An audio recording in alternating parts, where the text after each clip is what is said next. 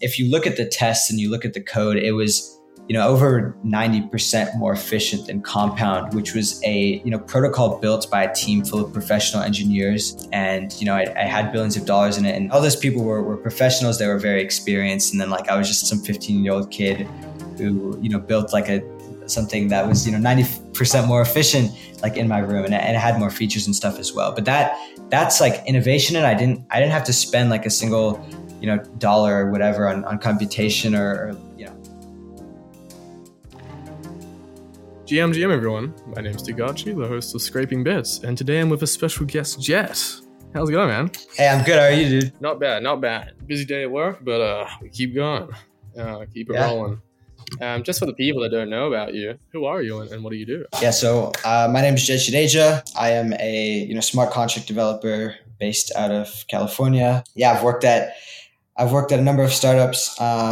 Like Rari Capital, Pentagon XYZ, and right now I'm working at Waymon doing some custody stuff. And I didn't, start Huff, but I like to say that I started the Huff community. And so, yeah, that's kind of an overview of what I've done in the last 2-3 years. Which is quite a lot. And I think the entirety of your story, which we discussed just prior to this, was very interesting. So I'd like to kind of get into that and how you got into, the spot that you're into now, right? Yeah, for sure. So, especially being so young, if you want to mention your age. Yeah, so I'm 17. I'm going into my senior year of high school, so my 12th grade right now. And how did your career start and progress into where it is now? Yeah, so I began writing code back when I was 10 years old. I learned about computers and how to use them, from going to my grandparents' house and playing Roblox. And so I immediately just it was a love at first sight thing. I had a connection with that computer. And so one day, just the natural progression was to start, learning how to code. And so I learned Python. I start out with some very basic things, small games, terminal games, building some simulators and stuff for teachers. And then I get into web development. I'm not very good at it, but I write some backend stuff and build some basic websites. When COVID hits, I'm in 8th grade, and me and my best friend, who you guys know as Transmissions 11, who works at Paradigm, we wanted to build a project. So we looked around for project ideas, and the thing that we stumbled upon that really, really caught our interest was building a blockchain. And so together we built this really shitty chain called PyroCoin. I think it's probably still online, so you can look at how bad the code is and how far we've progressed since then. But I build one node in Python, and then he builds one node in Go, I believe, which his node was a lot better than mine. My code really sucked. But so from that, even though the code sucked, we never launched it or anything like that. But we learned a lot about how blockchains worked, right? All the basics, right? What proof of work was, what a gossip protocol is, and how account balances are stored and whatnot. So yeah, that gave us a lot of experience and knowledge. And then we don't touch blockchain for another 6 or 8 months. And then he ends up getting hired by Jay Bhavnani at Rari Capital as a front-end developer. So he starts doing that. And the way this is during COVID, right? So the way that, we'd all connect rather than meeting in person was by, playing Valorant and other video games. And so we'd get on Discord calls, and all he would talk about is working at this company and what it was like. And then he'd also tell me about Ethereum. And so we both had heard of Ethereum while building this blockchain. Yeah. But we never really looked into it. We just thought it was some shitty clone of Bitcoin until he goes into it, right? Because he's working at an Ethereum smart contract, or DeFi protocol, where smart contracts are being written. And so he comes and he tells me Ethereum's so much better than Bitcoin. There's these smart contracts, you can run code on the blockchain, and it really just blows my mind, and I get really interested. And so I start grinding on learning Solidity just every day for a few months until Jay hires me at Rari as well. And for a year at Rari, I don't really know what I'm doing. I'm writing smart contract code for them. It's not great, but I'm learning a lot. And then Transmissions 11 then gets into Solidity as well. He starts learning it, and it's kind of funny because he's really well known as a fantastic Solidity developer, but I taught him all the basics of Solidity. So that's my little claim to fame there. But he's your creation. Exactly. And so, yeah, and we start working together, and then he starts getting into like gas optimization and stuff. And because we're working on the same projects, I end up getting into that as well. And it's really interesting. And we both really enjoy it. And we start working on this project called like Vault. So it was Rari Capital ran a yield aggregator, and we were going to build out the second iteration of that, which was, the code is up and it's way better than the first iteration. And it's actually even, it's mentioned in like the Foundry README, because it was, one of the first major projects to use dApp tools. And, that's when Transmissions went and started talking about dApp tools on Twitter. And that's kind of the popularity that resulted from that is why Foundry ended up starting. So then I got into dApp tools, I got into gas optimizations and all of that stuff. And it was really fun. When we finished the project, he ended up moving to Paradigm. And then I started working on, Rari Capital's the second iteration of Rari Capital's signature product, Fuse. And so, when I started working on that, I was like, okay, I really enjoy gas optimizations and I'm decent at it, but I want to get into get to a whole new level. Were you building it by yourself or alongside other people? I was kind of leading it, especially the development, but I was working alongside other people who helped me with, architecting it and whatnot. But yeah, I kind of took lead on that project. You were leading it. How old were you at leading? I was in my sophomore year of high school. So I think I was 15, wow. 15, 16. Okay. Interesting. Yep. How was that experience?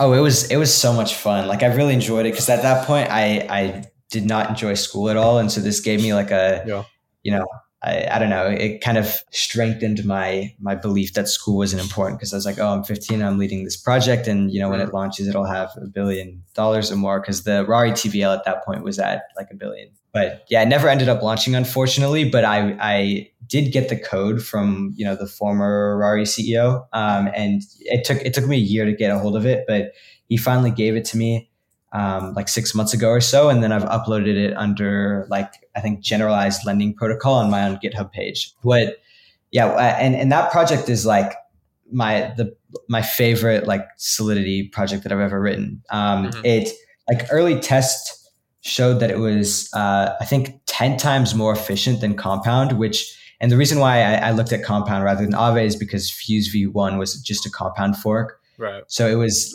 literally like 90% more efficient than what we had already. Yeah. And so, I want to get, and so the reason why that is because, right as I started building it, I was like, okay, I really want to take my like gas optimization and like EVM knowledge to a whole nother level. So I went around and I asked like, hey, how do I learn more about this? How do I start writing inline assembly, blah, blah, blah. Yeah. And I run into this guy, Dylan Keller, who like, he's become like, he's a core contributor for OpenSea's Seaport. And he knows a ton about the EVM. Like he's a total like EVM wizard, and he knows a lot. But he was like, Aztec Protocol a few years ago built this thing called Huff, and I've been playing around with it, and it's taught me a lot about the EVM. And so I started working on little projects, with Huff, and I'd always ask him questions. He'd always be there to answer. Like he taught me a lot about what I know, almost everything that I know about the EVM, just because he was always there to answer for me. But yeah, so part of working on this original, like working with this original, iteration of Huff, it was very difficult, right? Because only a few people had ever used it up to that point. I'd say like, under 10 people had ever written code using Huff. And yeah, the code base was pretty messy. There weren't a lot of features, and it was just overall really difficult to use. You wouldn't know where errors were coming from. The way that I'd end up debugging is I wouldn't debug my code. I'd have to debug the compiler, because there were occasionally issues with that, or I'd have to like log exactly where, my code was going wrong. And so I realized, look, if I want to keep using this, I should just rewrite the compiler for myself, and then I'll share it with people, and then we can all get into Huff together.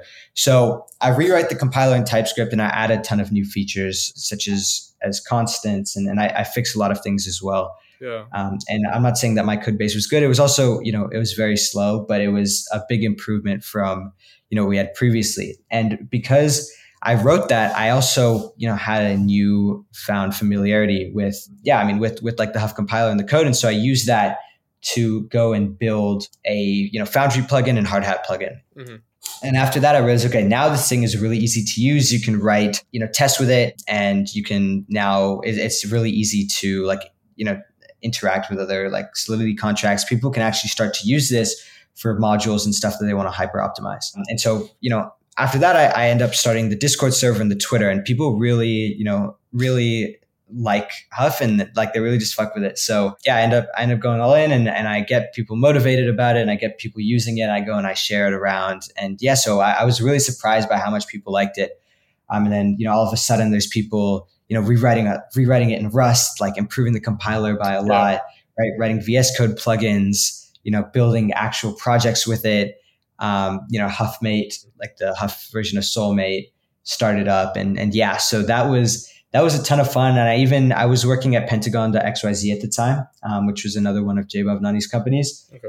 But we ended up using Huff for a little bit, and it was just really cool to see this creation actually, be used in production, and to see people so excited about it, Yeah, it's surreal, right? Like just messing around with some optimization and just rewriting a compiler casually. Yep. And so, building a community, and now, this community is giant, right? It's such a hot topic in crypto, or at least the EVM kind of space. Every time I look at the Huff Discord and I see people joining every day or talking about it, it just blows my mind that like this is kind of started. I rewrote that Huff compiler like during winter break, right? So I was off from school, and it was like Christmas break, and so I decided to rewrite it. But I just think about, I never imagined it getting so big, and I didn't think people would care at all. Curated some of like the best devs in the entire space, right? My career wouldn't even be where it's at now if you didn't actually do this, which is crazy. I appreciate that. Yeah, I mean, it's wild. Like I said, I never imagined it seeing it, but it represents like the beauty of open source, right? Just someone can go and start this project and then create a Twitter for it, and then all of a sudden, just a bunch of smart people who are excited about it, or a bunch of smart people get excited about it, and all of a sudden you go from 0 to 1, and then 1 to 100, and it turns into something like this, which is just beautiful and really exciting to see. What were the main kind of difficulties you found when rewriting this compiler? Yeah, so I'd say I'd never written a compiler before, right? So if you look at like the original Huff compiler, or not the original, I guess my original version of it, so the one that I wrote in TypeScript, it doesn't have natural elements of a compiler.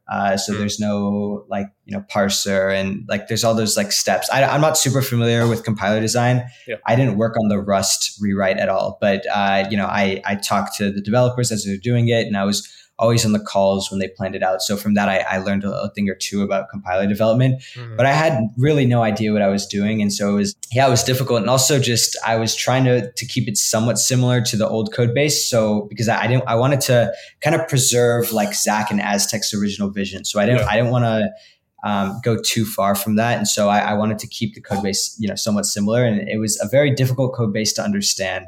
Because it was, and I'm not, the reason why is because they built that thing in like a weekend, because the reason why Huff was built is because the Aztec team was trying to build an on-chain elliptic curve contract, and, Solidity was not efficient enough, and inline assembly or YUL was also not efficient enough. So they were like, okay, well, let's just go build a whole new language, which is like, a very Chad move. But yeah, so they go and do that.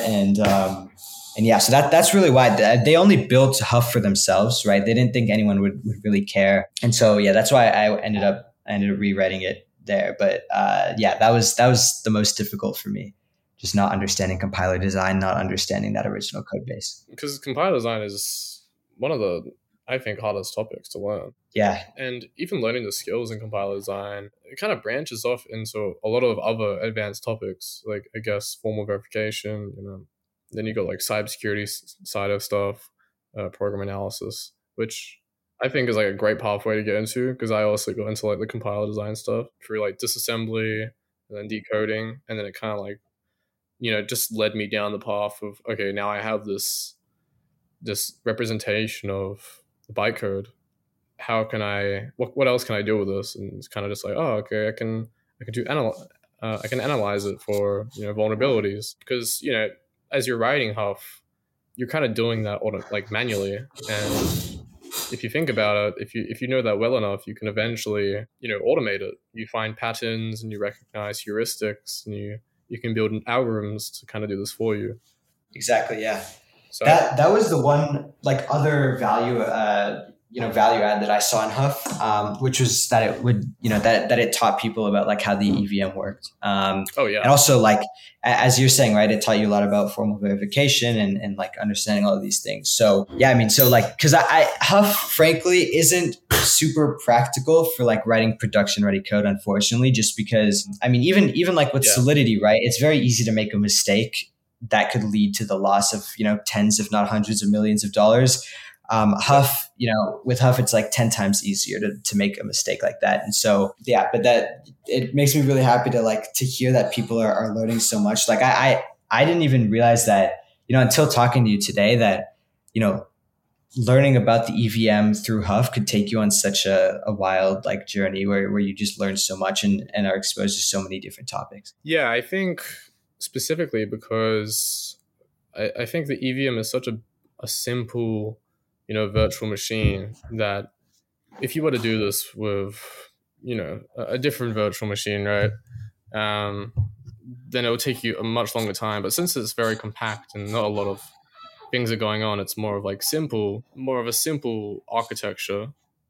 Kind of, it's faster to learn this, and then I guess the faster you learn it, the easier it is to kind of master. And then once you master it, you think of other possibilities, etc.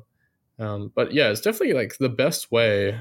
I think I remember when I started, I was like, okay, how do I actually learn the EVM at its fundamental level in smart contracts, right? And then it was J Chile, but basically everybody was telling me like, learn Huff, don't do inline assembly. And I was like, why would I do that? But it's because you can manage the stack, and that's kind of like the main thing. Whereas, inline assembly, you can't do that.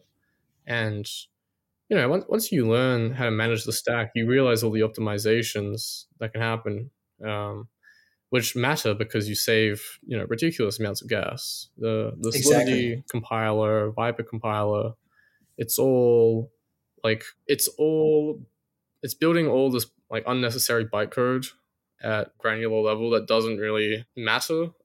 Whereas if you did it manually, you could manage it a whole lot better. But obviously it's, super complex to build something like that that's very efficient. Which, I mean, if you build a compiler, you could always build like an optimization kind of tool as well.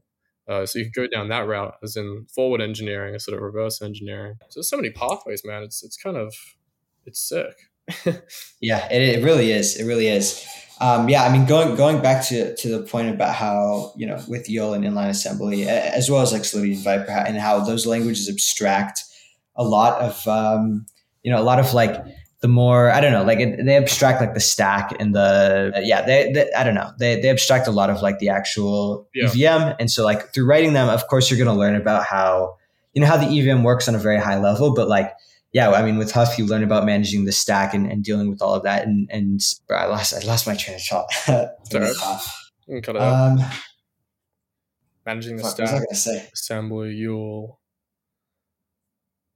Oh yeah, actually, okay. Let me go back to where I started this, and then So going back to your point about how YOL and other languages such as Solidity and Viper kind of abstract things like the stack and the more lower level aspects of the EVM.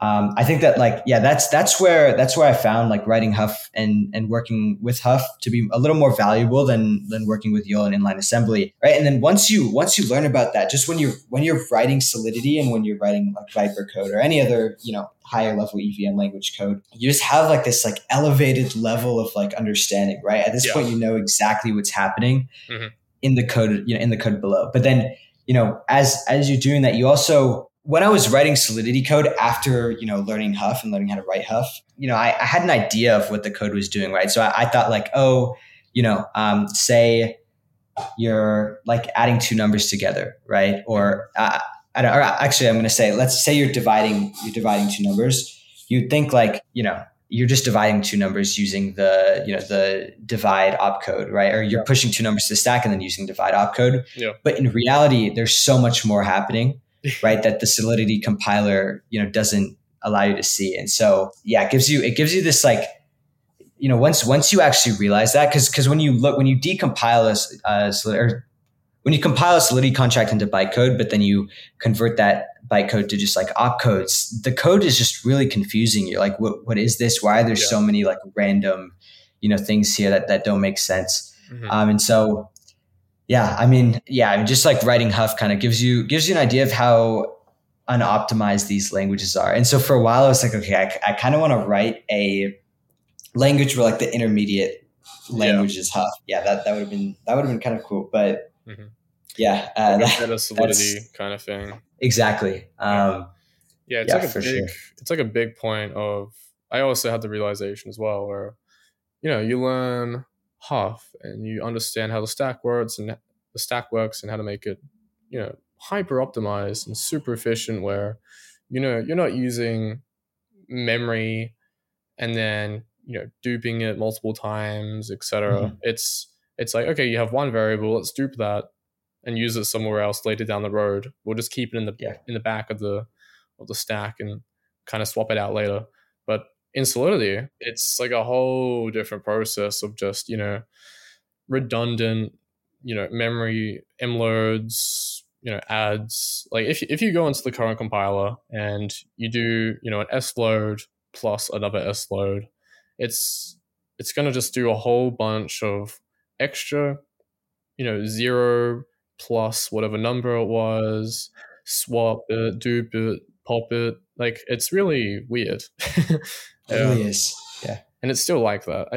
I mean, all these compilers are still very early stage, so it's understandable. Building a compiler is super fucking hard. But it really opens your eyes, and when you understand that, you know how to optimize it at a macro level as well. For example, if you're doing an mload and if you're storing something to memory, and then if you're grabbing a storage slot and then putting that into memory, in the granular level at the bytecode, what you're really doing is doing an s load and then an m store, right? So you're actually using the same variable twice, whereas you could directly just use s load and use that for the variable instead. Exactly. Instead of doing the extra steps, spending extra gas. But yeah, it would have been crazy to see how this whole progressed, and I'm pretty interested in why didn't you really get into node development when you first built a blockchain, right? Like you built your own node initially, which, as you said, was kind of shit, but I mean, it's still a node, right? Yep. So why didn't you go down that route of contributing the GETH or something else along those lines?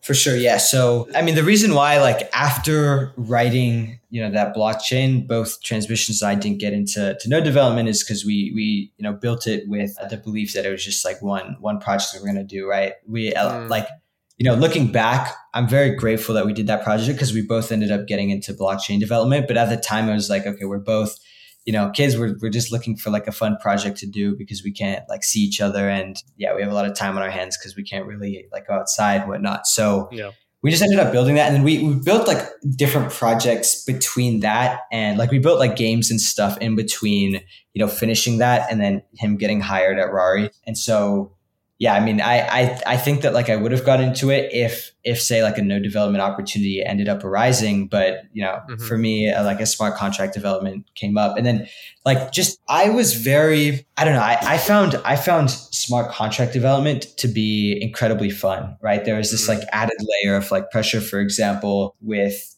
having to write secure code, but it all felt like a puzzle almost to me, and it was a very Solidity was just unlike any other language that I had touched before. And I was always like constantly learning more and more about Ethereum and smart contracts and, the Solidity language. And so I found that, so much more interesting than like, I think anything else that I could have worked on. Right. Cause like when you're constantly learning more as you're writing, code in other languages, but with Solidity, there's just Solidity kind of felt like a game almost, right? Because you're constricted by the bounds of the EVM, which aren't very large at all, right? So you're trying to as a Solidity developer, you're trying to do as much as possible or as a smart contract developer, sorry, you're trying to do as much as possible within these small bounds while also trying to like optimize the code as well. And so it felt every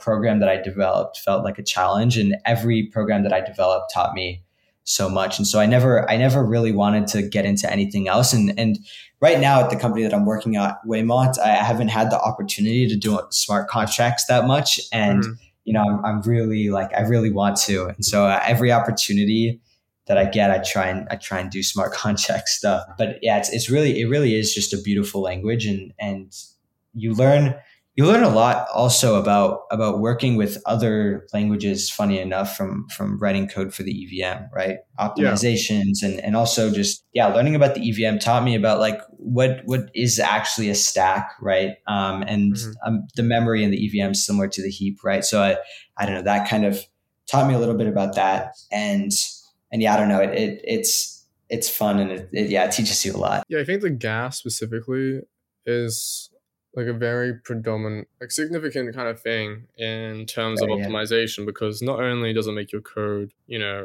run smoother and it's easier to read, but it also has value behind it of, okay, if your contract is highly optimized, it actually correlates to how much it costs to run it in a monetary aspect. And I think that for me, translated to writing these very what's the word, like a time sophisticated, something like that, like something that requires a lot of computational power, it indicates the significance of how important it is to have optimized code, even though it's not like directly related to money. Coming from that background of gas and execution costs, based on how much code there is, it gets you thinking. You want to make everything as optimized as possible. And maybe it wouldn't matter as much on like small little functions, but at a broader scale on these large complex systems, it really does matter, especially with for loops, which we see majority of the of the gas being used. Like people using, they're just calling sload in every single iteration of a for loop instead of caching in and using that. So I guess it translates to that. But you're also interested in AI, aren't you? How's that pathway going, and how have you really started that? Yeah, so frankly, I haven't done a ton in AI. Okay. I learned a little bit about it. I taught myself a little bit, about the basics of neural networks. I made a few notebooks. For example, I think the main project that I did that really taught me a lot about AI was going and building like an MNIST digit classification task from scratch. Looking back, it wasn't a very complicated project, but I learned just so much about how neural networks really work on a lower level from doing that, right? Because I didn't use like TensorFlow or any neural network library. I just used NumPy. And so I had to work on the like matrix multiplication stuff and dot products and stuff all from scratch, which I didn't really know how to do. And because I'm in high school, my like math knowledge isn't super developed either. I just finished calculus, like calculus 1. So I learned a lot. I learned about like linear algebra and stuff from that project as well. But I think that, while AI is a very cool space to work in, and it's obviously very, developed. So what I'm about to say doesn't really, apply to every, aspect of the AI field. But what I noticed, right, is that it's very difficult to innovate, right, unless you have a lot of computational resources or money, right? Because if you want to build like a state of the art, model, right, you have to have, computation for training it. You need to have time to, wait for it to train. And, you also have to have the data, right? So I found that kind of interesting because it was more of just like working with it specifically in the like deep learning field, and I'm sure it's different with things like reinforcement learning, et cetera. But with deep learning in particular, which is what interests me the most in AI, it was less kind of coding and like programming in the traditional sense where you're just like solving problems and writing algorithms and stuff. And more, architecting models and then, modifying them slightly with each training iteration based on what you find about the accuracy and like trying to minimize error, which I think is cool, but it just wasn't right for me because I like, sitting down, coming up with the solution of a problem and then writing like an algorithm to do that. And also just like, being able to innovate without needing a ton of money, right? So for example, right, if we go back to like Fuse V2, which we were talking about earlier, the code that I wrote for that, which once again was never actually deployed, but if you look at the tests and you look at the code, it was over 90% more efficient than Compound, which was a protocol built by a team full of professional engineers, and I had billions of dollars in it, and all those people were. Yeah, I mean, all those people were professionals. They were very experienced. And then like, I was just some 15-year-old kid who, built like something that was, 90% more efficient, like in my room, and it had more features and stuff as well. But that's like innovation. And I didn't have to spend like a single, dollar or whatever on computation or in order to do that. So I prefer that. And so I realized like, okay, maybe AI isn't the space for me. I also just, to be honest, don't enjoy AI development and neural network development as much. And yeah, I mean, there's other fields that aren't deep learning, but deep learning is just what interests me the most, right? It's what really excites me, but it's just a difficult space to work in. Yeah. I can see how it is like that. You need like resources basically to even get started for, I guess, very complex things, for innovative things. Whereas, with smart contracts or anything else where it's like kind of manual, I think with smart contracts specifically, I even noticed how easy it was to innovate. As you said, with that, you could just, find something, fine tune it to make it more optimized, add some more features, bang, innovation. Whereas, with something more complex, you're going to have to build a massive system, resources behind it, and maybe someone can't just look at it and make something better overnight. Like theoretically, I guess they could, like on a piece of paper, but implementing it, probably not. Yeah, in practice, way more difficult. And I think I want to touch on also is, I mean, working so young as well is, quite the feat, especially in school, juggling that.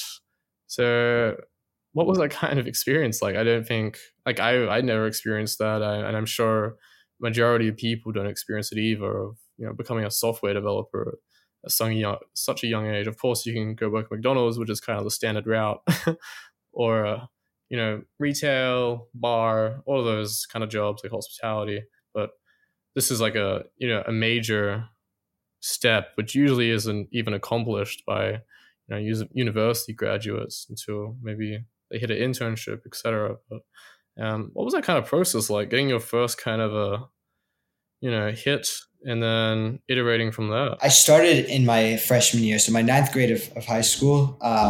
And thankfully for me, school was online at that point because of COVID. So I was at home. Wow. And yeah, I didn't have to be at school physically, which was a big time saver. So I would not show up to class.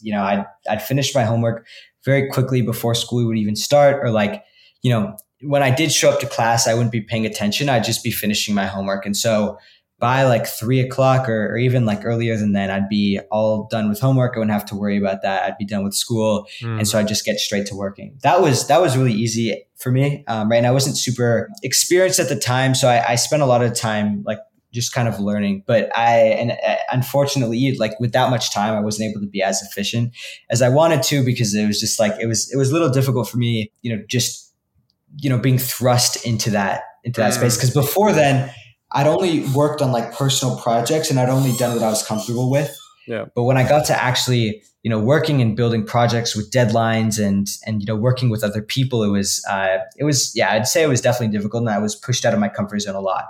But it was a lot of fun, and I'm very grateful for that time period.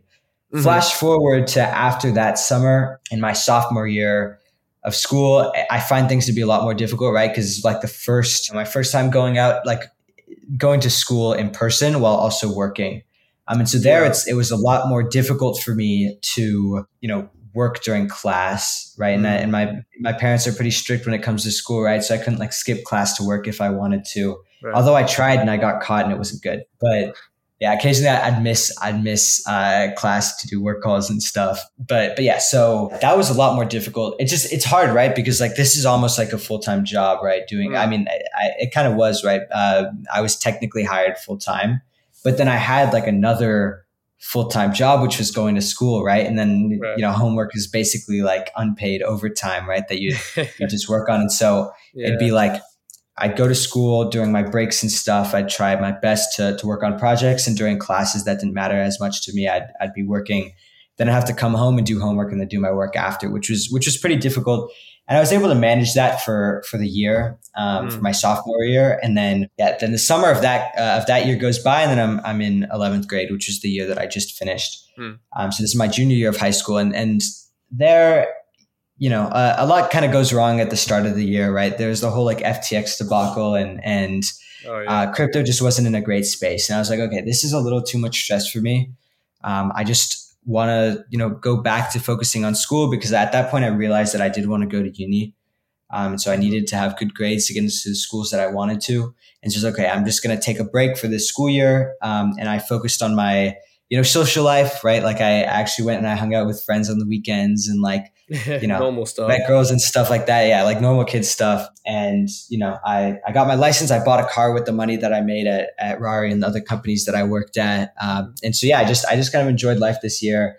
And I got back into things this summer. And the thing is, it's like there's a lot of kids, across the country and across the world who have passions like I do, right? Whether that's programming or like engineering hardware, even like art and music and stuff like that. And it sucks, right? Because we're all kind of forced to do this whole like school thing, where where we have to learn about things that we're not, super passionate about, and things that are also not useful.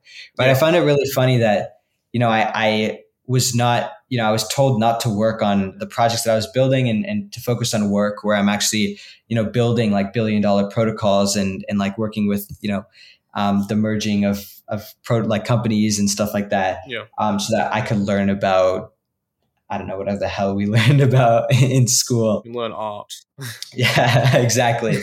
I learned about like art history, stuff like that, isn't super valuable. And so at that point, I was frustrated, but I had a good year for sure. Just like living life of a normal kid, right? Stress was a lot lower. And I was cool having social life too. It's kind of weird though that, you were told to do school when, you have this job, right? Like a full-time job in such a lucrative space as well. Like the whole point of going to school is to get a job.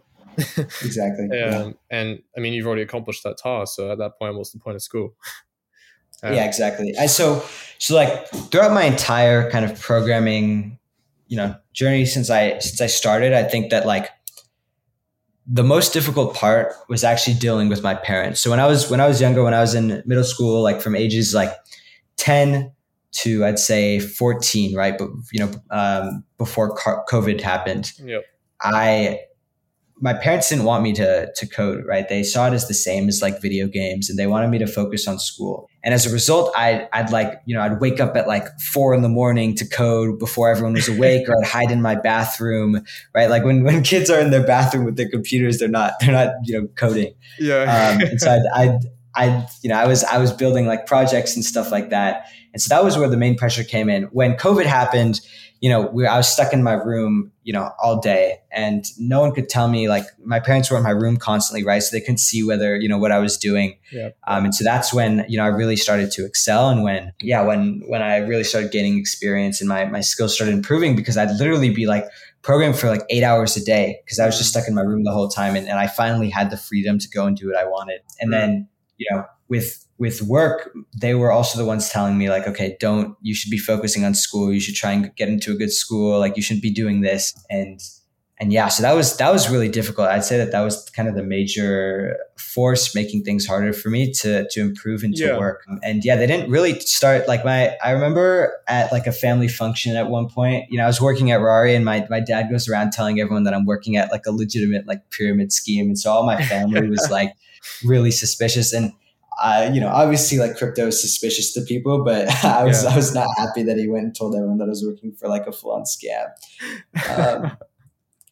But and so they didn't take it seriously though until I bought my car, and then they were like, okay, maybe this is actually valuable, because my parents they both grew up in in poverty, right? So they were very poor. Their parents worked factory jobs and stuff like that, and their Right. escape from that life was school, right? They both did well in school, went to good universities, and ended up doing well. But it was because they put effort into school, and like some of their close friends from high school and middle school, whenever that they didn't put a ton of effort into their education, and they didn't end up doing much. They stayed in that poverty and that Right. and never moved out of their hometowns or whatever. Mm-hmm. So they saw that, and I think that there's like some level of subconscious, equivalence to them, or correspondence, I guess, but between not paying attention to school and not doing anything, when in reality, I think especially with our generation, like school is not what you need to necessarily do well, because the internet's here, right? And now even with more tools such as ChatGPT, you can just go and teach yourself whatever you want Yeah, for it's so free, and much all of these, like, easier than exactly, right, like monetizable skills. And like yeah. in university as well. What you end up doing is also just doing the same thing as what you would do outside of school if you were, Yeah. motivation disciplined enough, which is basically Googling and using ChatGPT Yeah. to help you find your answers. So Exactly. that's the real skill you get out of it, Yeah. except in a more, I guess, directed sense. You're not forced to do it yourself. Obviously, I don't Yeah. know. I didn't go to university, but that's what I assume I would do Mhm. because that's what I did in high Yeah. school.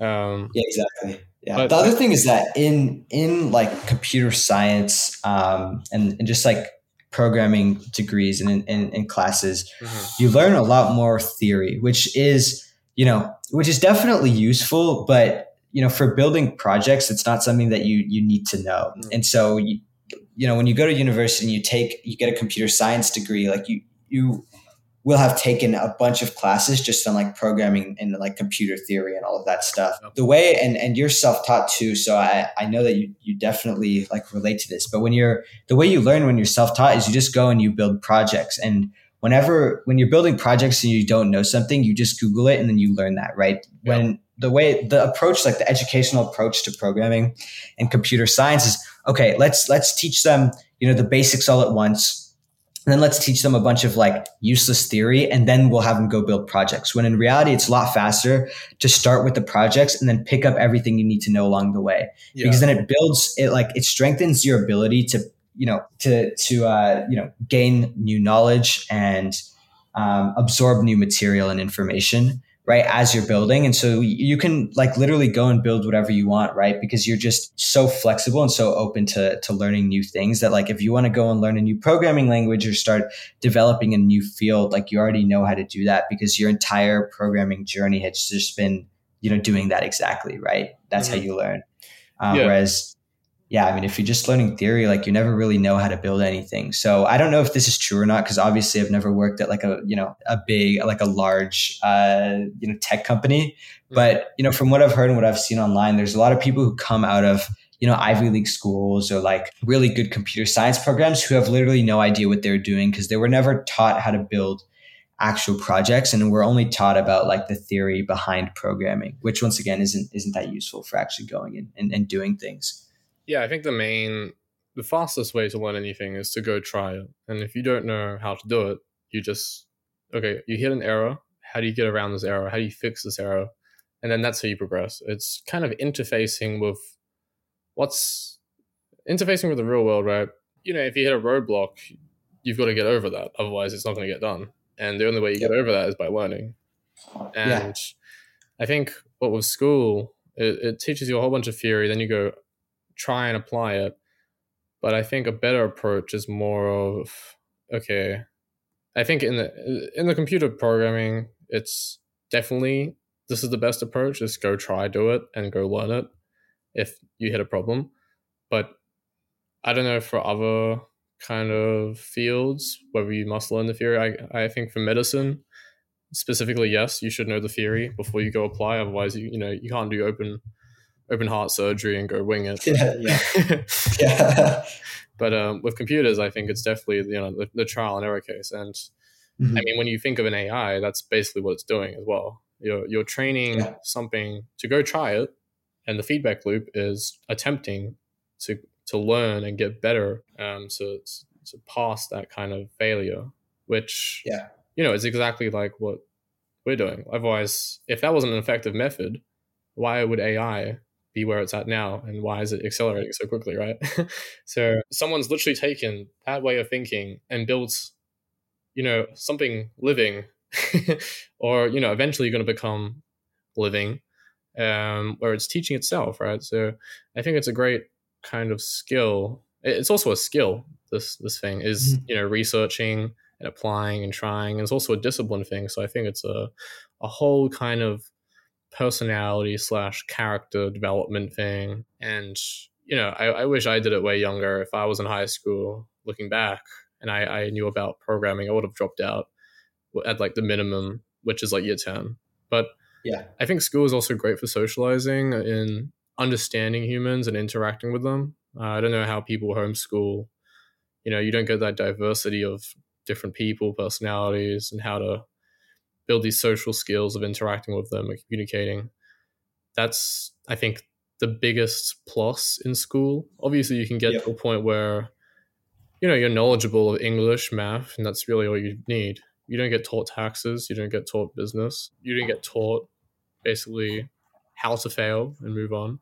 It's all reward based, as in, okay, you get this number on a piece of paper, try and not get that number a lot next time. And it's kind of really demotivating as well. If you get like, a bad score on a test, you feel really bad. Yep.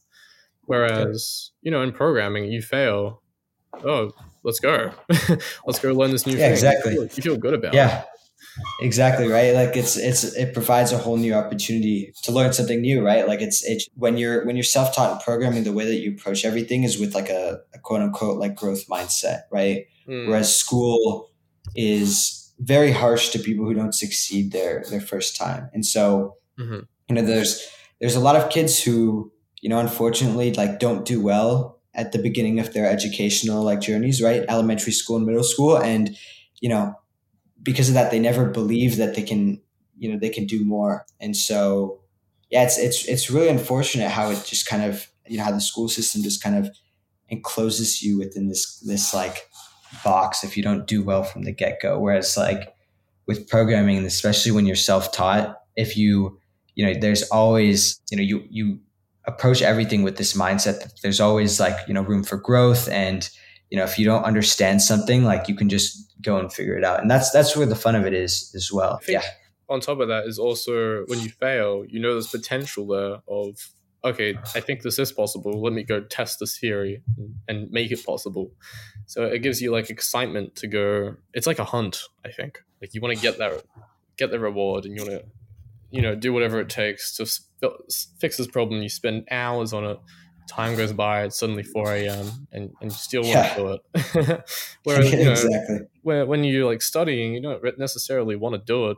It's more of for a score, just so you can get something out of it later, which you might not even want down the line. Because I think Exactly. when you're young and you don't actually know what you want to do, getting into like I don't know, like that. I think it's controversial, but from my experience, it's not worth to go to uni if you don't know what you want to do. Mhm. But I guess it depends on your situation. But there's so many avenues you can go. Like me personally, I took, Exactly. I was working 2 jobs when I finished high school, and I didn't know what I wanted to Yeah. do. And I was working at retail in a bar, and I was just, okay, how do I actually get money without working Yeah. for someone? And Yeah. I think Exactly. it fundamentally comes down to, are you willing to build up the discipline to get to the next level? Because in reality, nobody cares. Nobody's going to push you apart from yourself. You know, Yep. all the time you're alive, you're by yourself. Sure, you have people around you, but ultimately they're not going to be, you can't have an external factor motivating you, pushing you to the next level. If that's the case, then you got to reassess hard, I think. If you're not willing to do it every single day, despite your emotions, and if you're not consistent, then there's going to be someone that's doing that, right? And you're just going to be left behind, or work for that person that is consistent. Very philosophy based.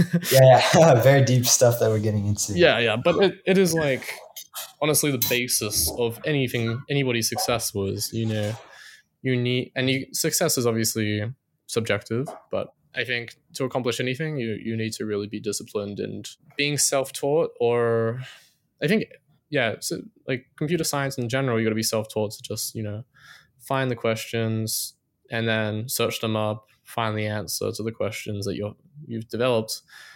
It all comes down to you've got to do it. Nobody else is going to do Yeah. it. You've got to, think of the questions, think of what you need to do, prioritize, manage all your time. And this is with anything. I mean, you can go have a job where someone directs you for 9 to 5, or you can go try and do something yourself. And I'm not saying like having a job is necessarily bad. You can learn a lot from it and enjoy it tremendously, but it all really comes down to the same thing. you've got to Yeah, it does. you've got to be disciplined in whatever work Hmm. you've done. And I wonder what the next steps are for you. How do you kind of see yourself progressing? Because it's going to be, in the future, you're going to look back at this and be like, oh, okay, maybe I didn't take that path, or I did, and it's what I predicted. So I Yeah. guess, how do you see your future going, and what do you want to be in the future? Who do you want to be? That's a good question. Hmm. Yeah, I mean, I've done this multiple times throughout my kind of like life. It's great to set a target for the person you want to be, and you've got to. I think the limiting factor for everyone is belief. If you really believe, you can set a target, right, and you can follow a path to get to that point, and you can identify the characteristics of that person that you want to be, and Mhm. the habits. What does it look like in a day-to-day life? And through that, you can really formulate, I guess, routine to really get to that point where you really are that person you've just written down. Um, and I think it is something worth dwelling on and thinking about, because that's ultimately, your future that you just written down, and you've got to manifest it. So I don't expect you Exactly. to Yeah. answer it instantly, but like it's good to have a general idea, I think. Oh yeah, 100%. And that's really great advice. I appreciate that. So I think, yeah. So I mean, obviously, a lot's happened in the last few years, and I've gained experience that most people, don't experience, until they're a lot older, or they don't. A lot of people just never experience this at all. And so that's definitely shifted my way of thinking on like who do I want to be, like what do I want to do, and so when I started working, and just up until somewhat recently, it was like, okay, well, I just want to, keep working, and just start companies and stuff for the rest of my life. And yeah. And, recently my mom though was diagnosed with cancer, and it I'm sorry. shifted my perspective once again. Oh, no worries. We as a family have learned a lot from it. And yeah, but it shifted my perspective, right? This in addition to like, me getting like a social life, and starting to hang out with people because I stopped working. I mean, I realized that like there's a lot more to life than just, working. Yeah. And so I realized that like, yeah, I want to have fun. And yeah, so a lot of people are like, okay, I want to like retire by like 30. And I never see myself, fully retiring, right? I always have to do something. I always have to, and this is what I'm passionate about, right? Like Hmm. working, building things. That's something that I want to do, until the day I die. But Yeah. I do want to spend more time just like really enjoying. And so what I want to do is after college, or if I drop out or whatever, like low-key just want to like make a ton of money, travel the world. I love cars. I want to have like a car collection, go out and drives every morning. Like that Yeah. would be the dream for me. In order to get to that point, you've got to identify, how do I get there, and Yeah, exactly. some steps. So obviously, where you want to, what you want your life to look like. But then the next Mhm. steps after that is, okay, what kind of person actually has this life, and what Yeah, pathway can actually get to that point. For example, obviously, 100%. you can have someone with a successful startup. Okay, what kind of startup do you want? For example, for me, it's, Yeah, fully automated kind of auditing platform. Okay, what does a world leader in this field look like, right? yeah, And it's like, okay, you got to read obviously all the papers, see what the competition is, under get a good understanding of, fuzzing in both Web 2 and Web 3, and then what are the problems you're actually facing. If you go to the most granular level, which, goes back to Huff, of the fundamental understanding, what is necessary to achieve this, and then you kind of modularize as much as possible, put them into the smallest task, so you have a very achievable goal, for example, like Call of Duty, right? You have the prestige and whatnot. They're all Yeah. very small goals of just like one level up bar until you get to the maximum. And so it's Yeah. like kind of building it in the same way where you're gamifying life of, Yeah. okay, go get to this step. Okay, now you have an MVP. How do you get to the next level from the MVP? How do you make it better? And that's where you get, users to interface, give you feedback, and then now you have clear steps of how to get to the next place. And it's just kind of, doing that kind of strategy. It's very simple, but it's super Yeah. effective, and It really is. you just got to kind of construct your life towards that.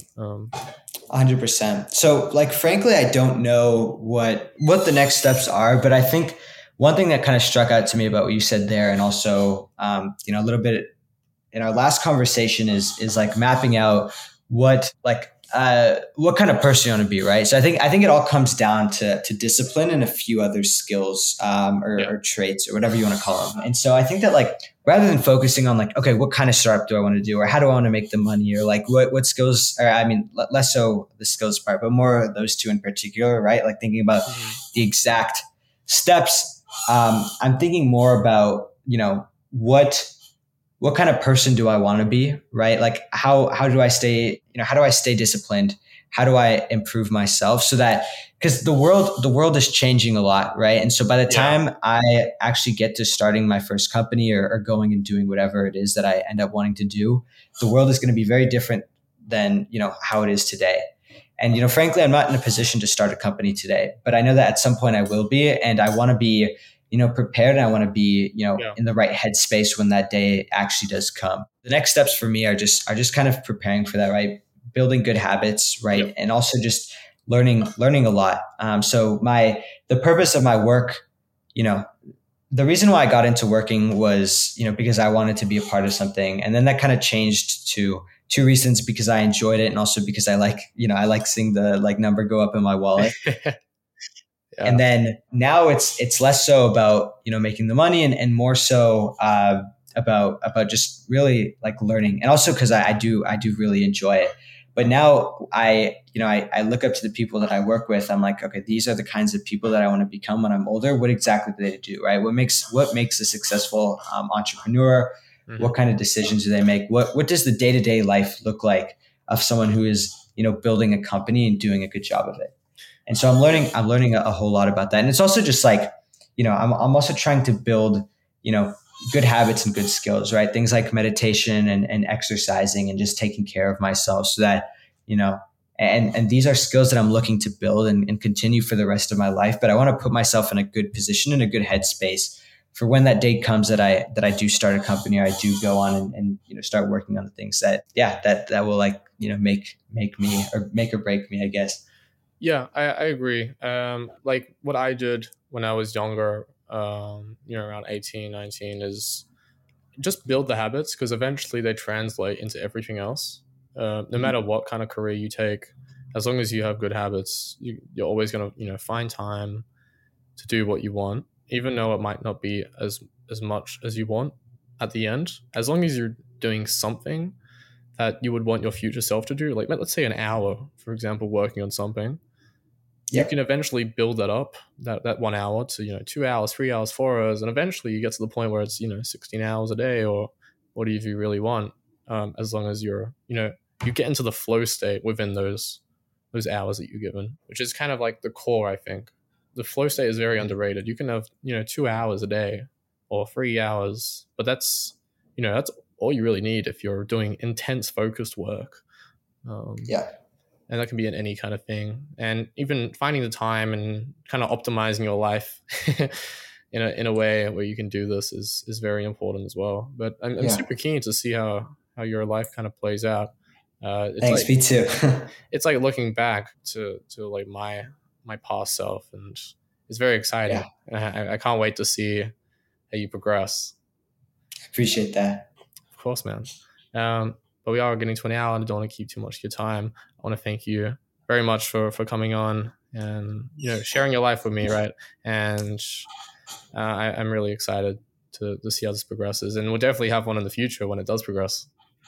I appreciate that. Yeah, man. I had a lot of fun today and learned a lot too. This is a great discussion. Yeah. Cool. Yeah. And if anyone else wants to come on the podcast, please DM me. at Scraping Bits on Twitter. Or if you want to suggest someone, you can also DM me that and I'll take a look into it. Otherwise, thank you so much, Jet, for coming on, and we'll catch you on the next one. Yeah. See you soon, hopefully.